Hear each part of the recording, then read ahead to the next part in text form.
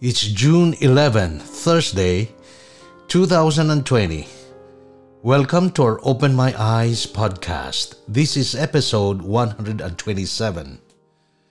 And our reading for today continues in Proverbs chapters 25 to 28. There are many wise admonitions in this group of Proverbs, but there's one warning that I would like us to especially note. Quote, "He who covers his sins will not prosper, but whosoever confesses and forsakes them will have mercy." Proverbs 28, verse 13. Let me quote from the book Great Controversy, page 489.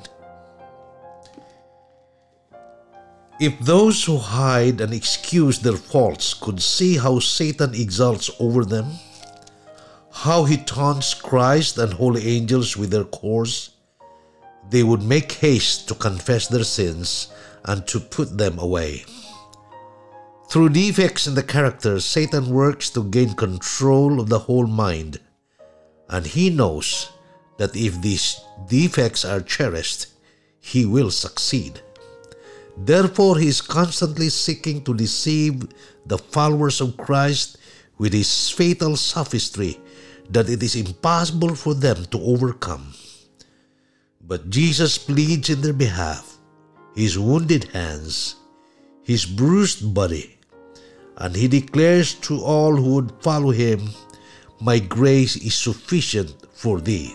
2 Corinthians 12, verse 9. "Take my yoke upon you and learn of me, for I am meek and lowly in heart, and ye shall find rest unto your souls. For my yoke is easy, and my burden is light." Let none then regard their defects as incurable. God will give faith and grace to overcome. End quote.